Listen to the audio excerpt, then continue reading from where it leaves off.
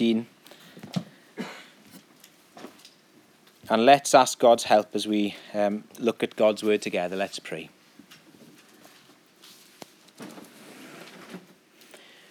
We do thank you, our Lord and God, that you're a God who talks and speaks to us. And we ask today that through this parable, that we would hear your voice loudly and clearly, and that we would leave here changed people. And just like this parable, that we'd all leave here knowing that we are accepted, justified, right with you. And we pray this all in Jesus' name. Amen. I want you to think back to the last time someone said to you, that was great, or well done, or that was wonderful, good job. Now, perhaps you can remember that straight away, and you can remember the time somebody said that. Or maybe you can't remember it, and that just leaves a longing in your heart to hear it again, because it feels good when somebody says, that was good, you did well. You know, there's something in each one of us, isn't there, that longs to hear those words, well done.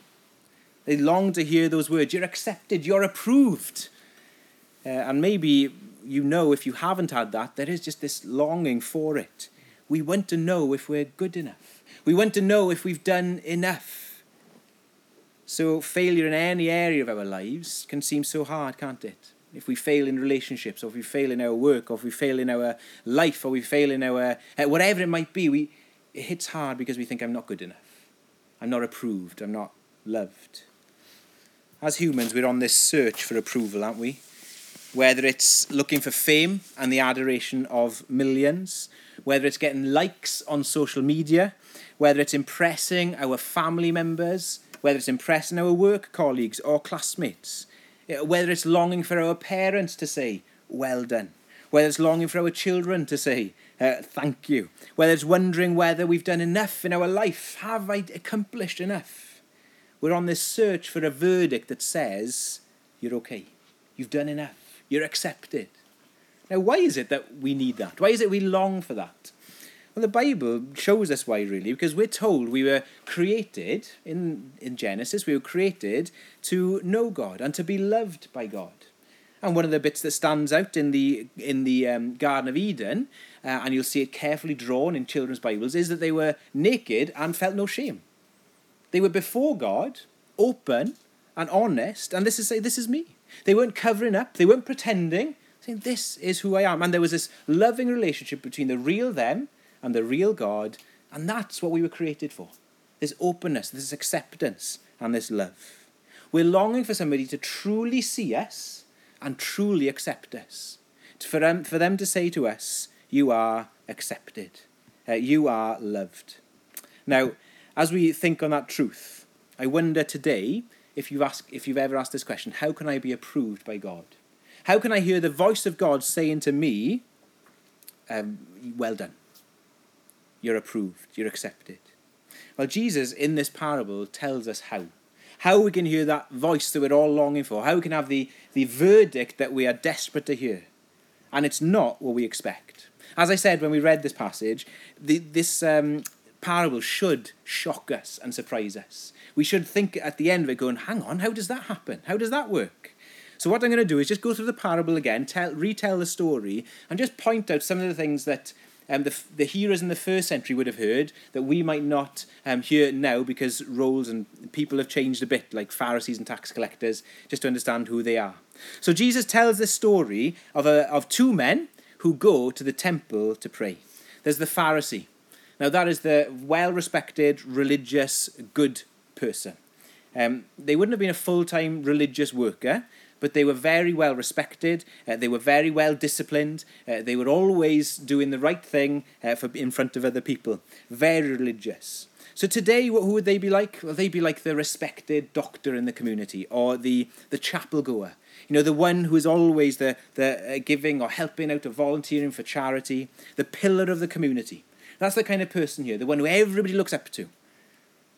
That's one person who goes into the temple. The other person we meet is the tax collector.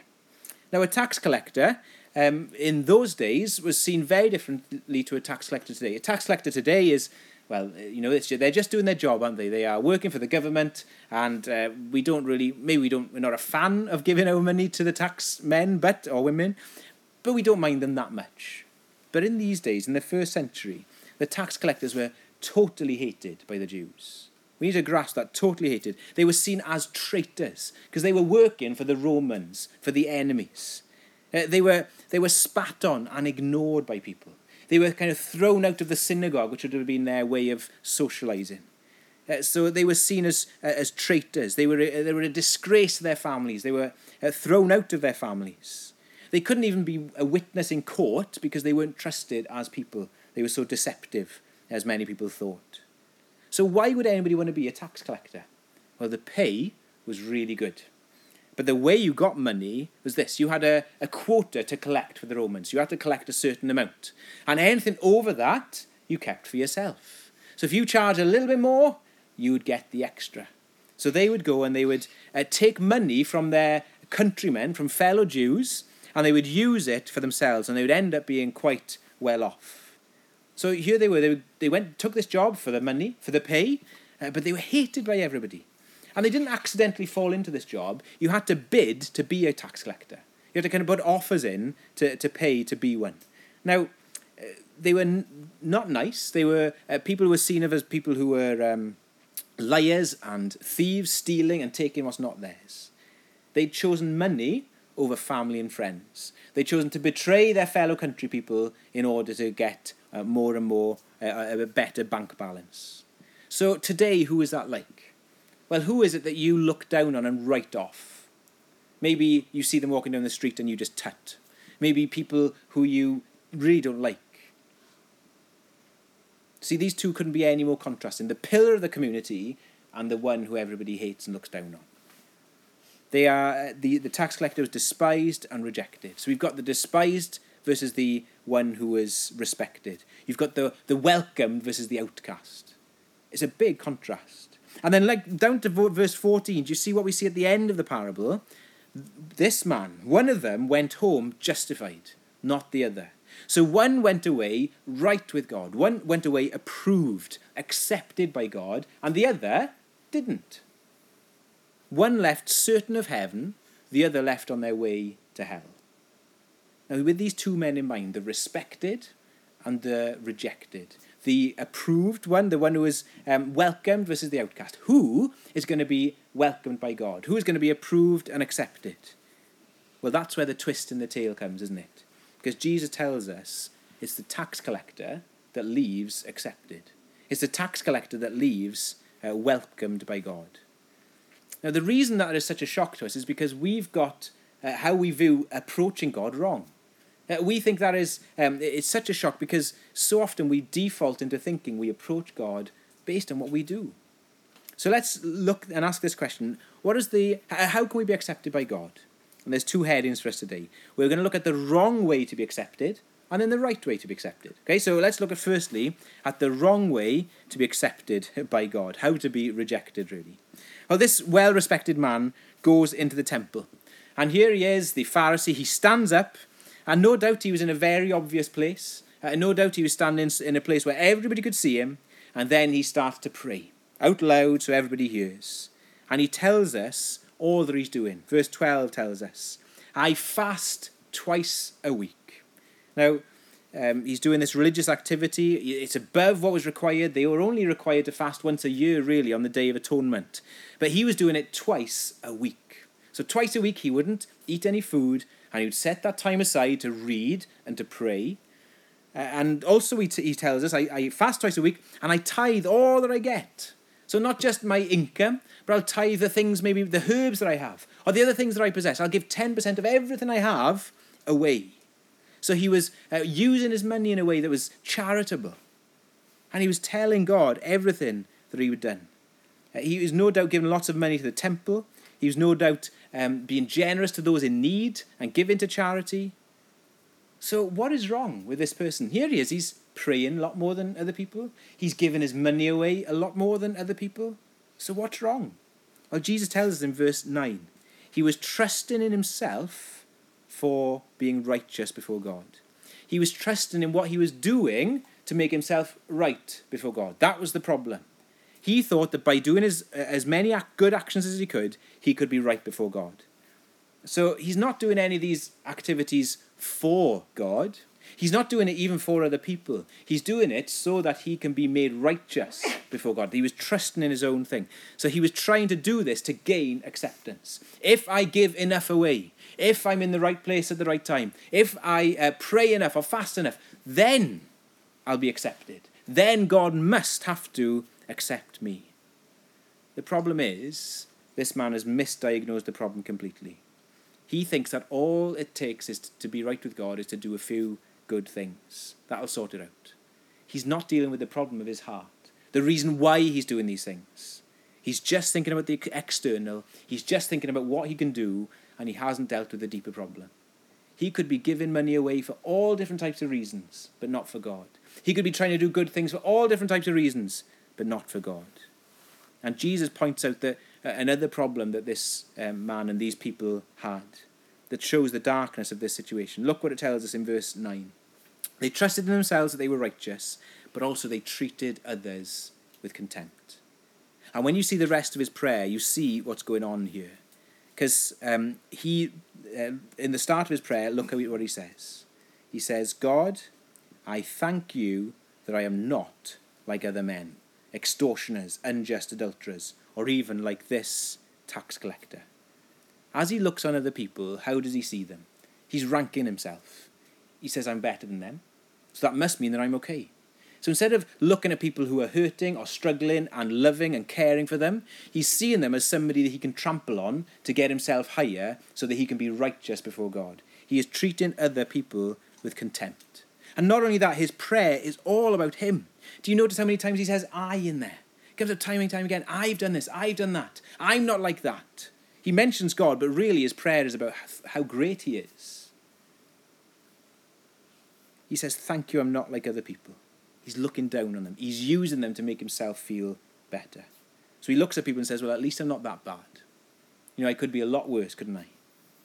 So what has this man done wrong? Why does he leave the temple rejected by God? Well, he's thought this. I'm fine. I'm not as bad as other people, and I'm trying my best to do good things and religious things, and so God has to accept me. He has to say and make sure that I'm making sure I'm okay. I've got to find people worse than me to make myself feel better. And Jesus says, this man is in great danger. This man has got a big problem. He thinks he's fine, but he's really not. He's missing the big problem. The big problem is his heart. One preacher illustrated it like this. Imagine you've got a regular checkup with your doctor, and you tell the doctor, look, you go and you say, look, I feel absolutely fine.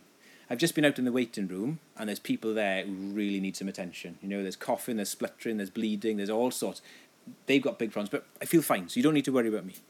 But you sit down in the chair, and the doctor starts to examine you, prodding here and there, and checking your blood pressure, takes some blood, sends the bloods off, and you gets his stethoscope out, and then they listen to your heart beating, and all of this. They do the checks, and then the blood test results come back, and he sits you down and says, look, things aren't looking good.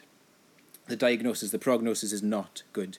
Even though you've got no symptoms, we need to start serious treatment quickly. You say, well, but I feel fine. There's other people who look a lot worse off than me. I've been exercising, I've been eating well, I've been doing all these things. But the doctor looks at the real situation and says, there's a deeper problem here, and you need to get it sorted. See, when it comes to being right before God, we can sometimes think, yeah, but I'm fine. I'm trying my best. I'm not as bad as other people. I'll do a bit of religious things. I'll give to charity. I'll do all of that. But really, we end up missing the heart of the problem. And that is that there's something broken in each one of us. That we are sinners, that we've done wrong, and we can't sort it out on our own. We end up doing good things, but we're doing it for all the wrong reasons. We're doing it out of contempt, and we look down on other people. Now, this is why the tabloids sell so well. This is why we love a scandal as humans. This is why we're all over it when somebody fails or messes up, because it makes us feel better about ourselves. At least I'm not that bad. At least I haven't done that. And here is somebody whose life is falling apart, and we're just thinking, well, at least I haven't done that. That's why gossip feels so good. Have you heard about how terrible that this person does this? And each time it pushes up a bit higher on the righteousness ladder. And we're building up our account. We think, I'm getting good. And we end up being just like the Pharisee here. We compare ourselves to others, and we end up trusting ourselves. Jesus wants us to hear again this morning, on our own, we're not okay. We have all failed. We've all done things that are wrong. We've done things that show what our heart is really about, show that that we are sinners, things that we're embarrassed by, and we've all fallen short. I wonder, are you in danger like the Pharisee this morning? Are you saying, I feel fine, I'm doing okay, there's lots of people worse off than me? Are you trusting in your own righteousness? Are you thinking that you can do it without God's help? Here are some of the signs that might be the case for us. Maybe you find yourself looking down on other people and you think, well, I'm not like that. And it makes you feel better. Maybe you engage in a lot of gossip, sharing the failures of other people, or just enjoying knowing about or hearing gossip. Maybe you struggle with the success of others. Somebody does well and you just don't like it because, well, you want to be that person. Maybe today you're just uncertain of how God views you. If you have a good week, you think God loves me. If you have a bad week, you think he doesn't. Again, we've come to God trying to base it on our actions and what we've done. Maybe every time a prayer goes unanswered, we think, well, what is it that I've done to make God do this or not do this? Maybe our sense of God's love is distant, and we don't really have much power of his love in our life. See, we're trying to seek his approval through what we do. Maybe when you fail, the guilt is just overwhelming because you thought, I was good, I thought I'm trying enough, and then you fail and you think, what have I done? What is going on? Maybe your prayer life is dry because you approach God as a person who you're trying to earn your situation you're standing before, and you know that you've let him down. We don't approach him as a father, we approach him as somebody we're trying to earn their love. I wonder, have you drifted into that this morning? Have you drifted into trying to make yourself right before God based on what you've done? It doesn't work. It leaves us uncertain. It leaves us insecure. And fundamentally exposes that we haven't seen the real problem, that we are sinners in need of God's care and grace and forgiveness. We need help outside of ourselves. We can't do it alone. So the wrong way to be accepted by God is to try and do it on our own. And the Pharisee did that, and he went away rejected and not accepted. But let's look now at the right way to be accepted by God. The right way to be accepted by God. Just before we look at that, I did hear the story of a Sunday school lesson where they were going through this parable, and at the end they said, so let's all pray and thank God that we're not like the Pharisee. You see, there's a danger of us being a Pharisee of Pharisees, and we look down on people who think that they're okay, and they're not. Let's keep ourselves humble this morning. He who humbles himself will be exalted. So the wrong way to be accepted by God, let's look at the right way then. So here's the other man, the tax collector. What's the difference? How does he leave with the word from God saying, you are accepted, you are approved? Well, the tax collector creeps into the back of the temple. He knew he wasn't welcome. He knew if anybody saw him there, they'd probably kick him out. He can't even lift his eyes to heaven. He beats his breast. He's too ashamed. He thinks there's no way that God would accept him. He's showing his sorrow, his sadness of how he really is. He knows he's a sinner, and he knows he's failed. And he comes to God, and he says, maybe he just whispers it. Does he whisper? Does he say it out loud? We don't know. Verse 13 says, God, be merciful to me, a sinner. God, be merciful to me. The Greek translation there is the sinner. I'm the sinner. He's not thinking about anybody else. He's just aware he has failed. He's relying not on himself, but on God's mercy. So he's throwing himself totally onto God. He's saying, I can't make it up to you. I can't do this on my own. I need you to show me mercy, to give me what I don't deserve. The word mercy there is a special word, actually, and it means to propitiate. That is, to take away anger from me. So instead of being angry towards me, take that away. Provide a sacrifice to take the anger away from me. And if you think of where the tax collector is, he's in the temple. Maybe he's looking up to the altar where the sacrifices were made, and he says, Lord, provide a sacrifice to cover for my sin, to atone for my sin, to help me be one with you again. Again, his trust isn't in himself, but in God helping him and in God showing him grace and mercy. And look what we're told next. That's all he prays. God, be merciful to me, a sinner. I tell you, this man went down to his house justified. He went, he had the seal of approval, he was accepted. Now, what's gone on here? How has that happened? He hasn't got a big list, a religious CV to say, God, look what I've done. He's got nothing. He's got the opposite. He's just got a list of things that he's failed in. But he went away accepted. What's going on? Well, God made this possible. And we know this is possible wonderfully because of the cross. The one saying this parable, Jesus, was the one who in a few chapters' time is going to be the sacrifice. He was going to go to the cross and he was going to take our place. He became the sinner, and there he was the sacrifice to cover our sins. So today we can come to God and say, God, be merciful to me, the sinner. God, will you provide a sacrifice for my failure and my wrong? And wonderfully, Jesus says, I have. I have paid it all. And so we can leave here today knowing that we are accepted, we are justified, we are right with God, and that we have that approval from him. When we cry out to God for mercy, our sin is forgiven. It is covered. Jesus takes our sin on the cross, and he takes our place. And we take his place. We get what he deserves, and we are accepted, and we are loved, and we are forgiven. Now, when Jesus got baptized, do you remember the words that that Jesus heard from heaven, that God the Father said? As Jesus was baptized, he said these words, "You are my son, whom I love. With you I am well pleased." You know, when you trust in Jesus, the Bible says you are united to him. You are in him. So everything that's true for Jesus becomes true for you. And you look at the New Testament, it so often talks about a Christian being in Christ.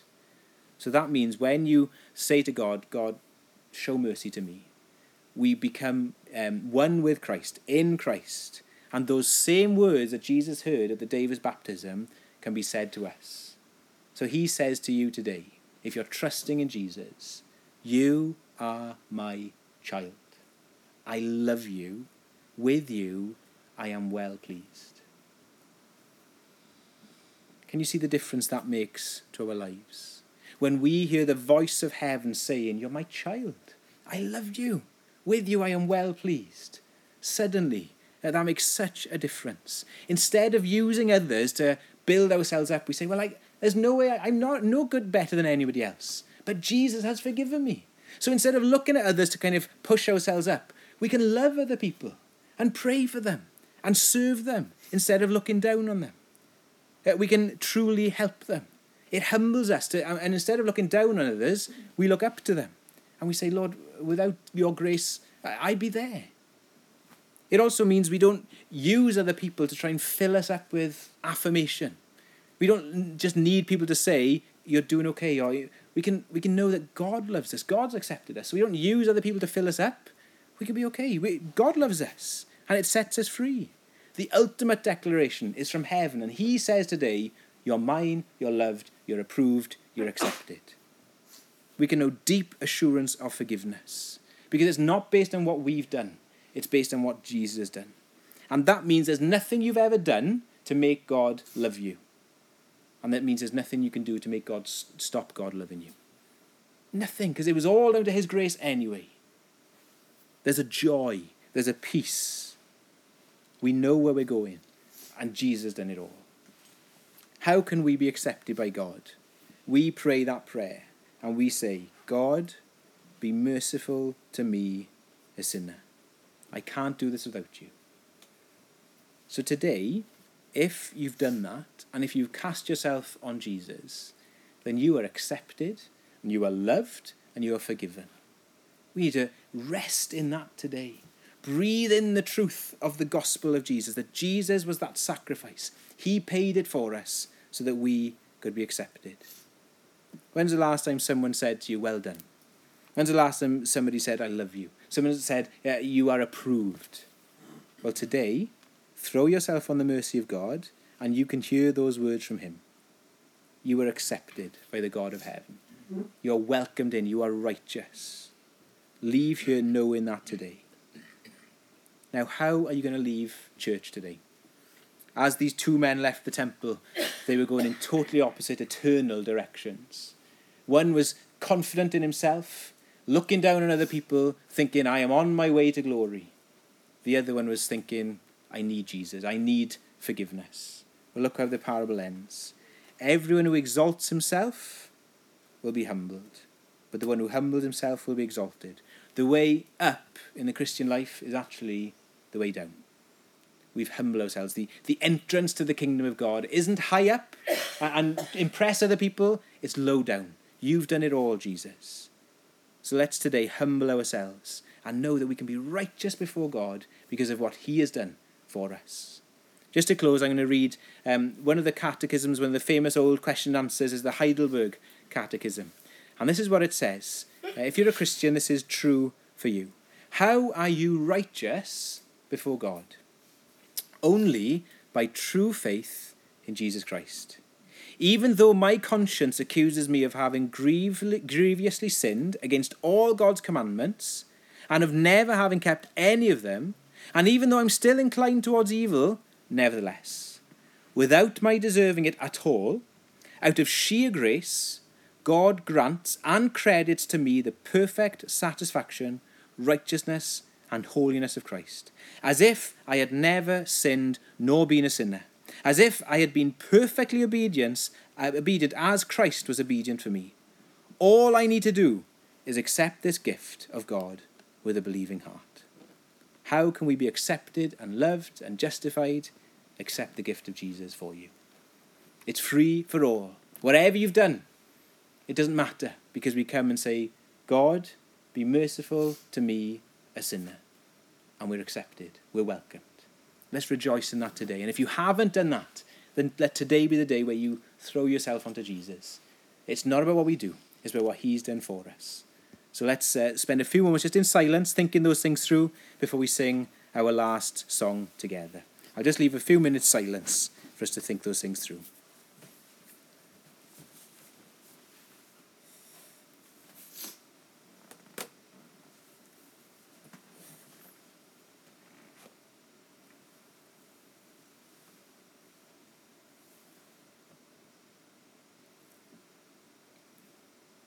Father, I pray that you would help us to really believe and to know that when we cast ourselves onto the Lord Jesus, when we see what he's done for us on the cross, that we know that we are accepted and loved, that we hear the voice of heaven saying, you are my child.